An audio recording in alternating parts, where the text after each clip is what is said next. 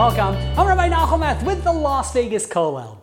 The 1880 Republican National Convention was coming apart at the seams. There was a huge division between two groups within the Republican Party, the half-breeds and the stalwarts. What were they arguing about?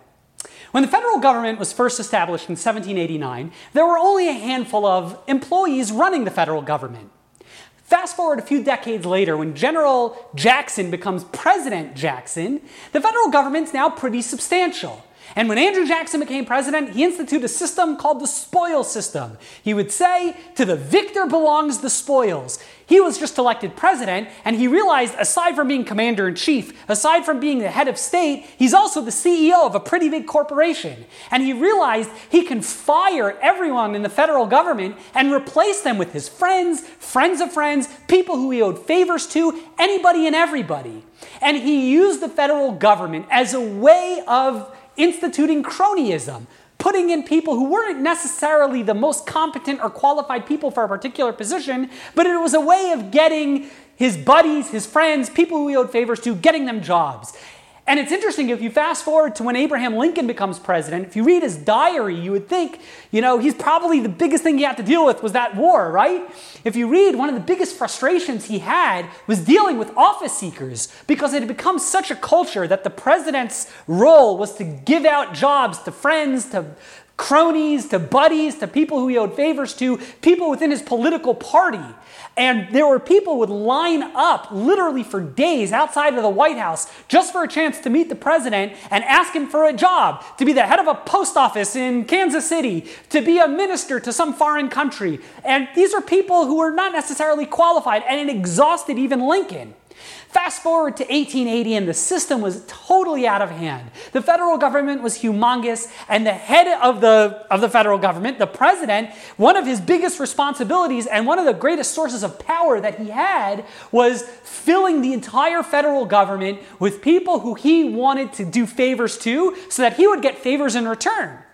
You see, once I appoint someone, if I'm the president, and I appoint them to a federal post, well, now they're going to root for me. And it became a real corrupt system. You had people who were incompetent, people who weren't qualified, and they were getting all sorts of positions, and every time the president would be elected, they would clean house, get rid of a huge chunk of the federal government, and replace them with buddies, friends, and the system was completely corrupt. And in 1880, there was a faction within the Republican Party that decided we've got to reform the civil service. We've got to go ahead and clean this up.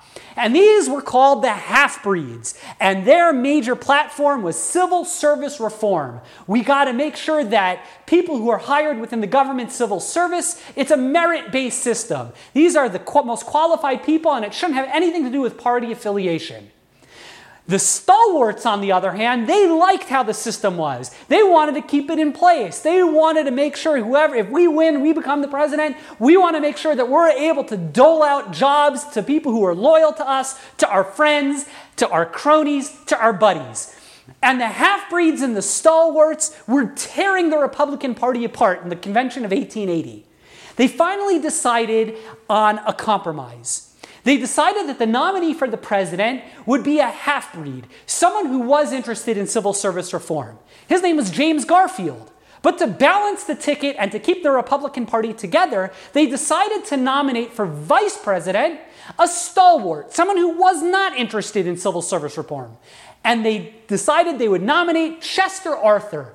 Who was Chester Arthur? He was the head at one point of the New York City Custom House, which was an incredibly lucrative and influential job. At one point, Chester Arthur was the most heavily compensated federal employee. And not only was he compensated well, he himself controlled many jobs underneath him. If anyone ever benefited from the patronage, from this spoil system, it was Chester Arthur. And that's how the Republican National Convention in 1880, that's what they decided. A compromise between the half-breeds and the stalwarts. If you read in Sefer Bereshis, the book of Genesis, we read about Abraham, we read about Avraham, and he has a righteous son, Yitzchak, Isaac. He's pious, he's a wonderful guy.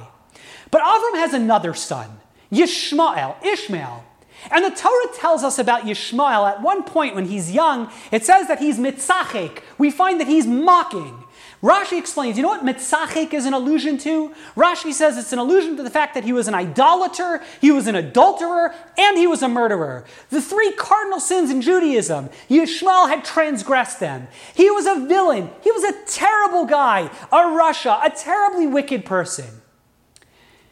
What's remarkable is if you look in the Talmud, you'll find some of the great sages found in the Talmud. Their names are Rabbi Yishmael. Now, why is that? You don't find many people nowadays named Saddam Hussein because we typically don't name our kids after villains. If Yishmael was such a villain, if the Torah tells us that he was a terrible person, he's a murderer, an adulterer, an idolater, why in the world did Jewish people name their kids Yishmael after someone who the Torah identifies as a villain? What's also remarkable is if you read a few chapters later, when Yishmael dies, the Torah records Vayigva Vayamas. He expires and he dies. And Rashi points out the word Vayigva is an unusual word. It's a word, says Rashi, that's reserved for the pious, for people who are righteous. That's the terminology when we use to describe the death of a great person. Why in the world does the Torah use that word, Vayigva, to describe the death of Yishmael? He's a villain. He's a murderer. He's an adulterer. He's an idolater. Why in the world does the Torah use that terminology? And Rashi tells us, Mikan, you see from here, that Yishmael, he repents. The end of his life, Yishmael changes. He becomes a good person. He gives up his bad ways. And that's why the Torah goes ahead and it says, Vayigva. When he dies, he was pious. He started off his life as a villain, as a terrible guy, an adulterer, an idolater, a murderer.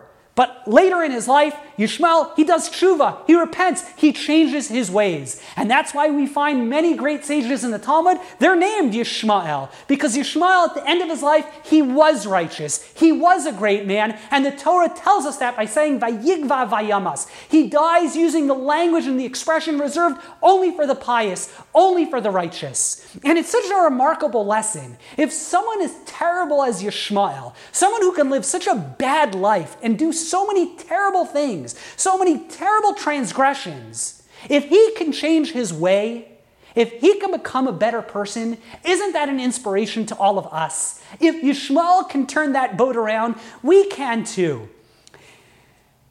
In 1881, a frustrated office seeker named Charles Guiteau, he was really frustrated that now that Garfield got elected president, he wanted to go ahead and get appointed to be a minister for the government. He wanted to be a minister out in Paris.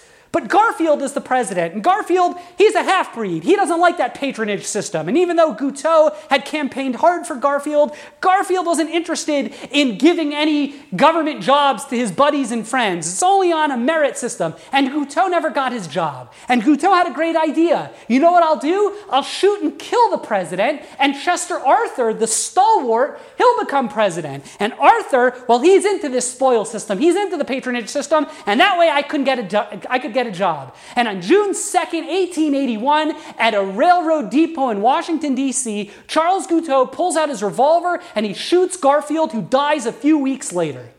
Chester Arthur now becomes president. And he realizes at that point that the system is totally broken. He was a stalwart. He believed in the patronage system. He believed in that spoil system. No one in the world had benefited more from that spoil system than Chester Arthur. But at that moment when he was president, after Garfield was assassinated by someone who was an office seeker, at that point Chester Arthur had a realization that the system, it cannot continue. It's broken.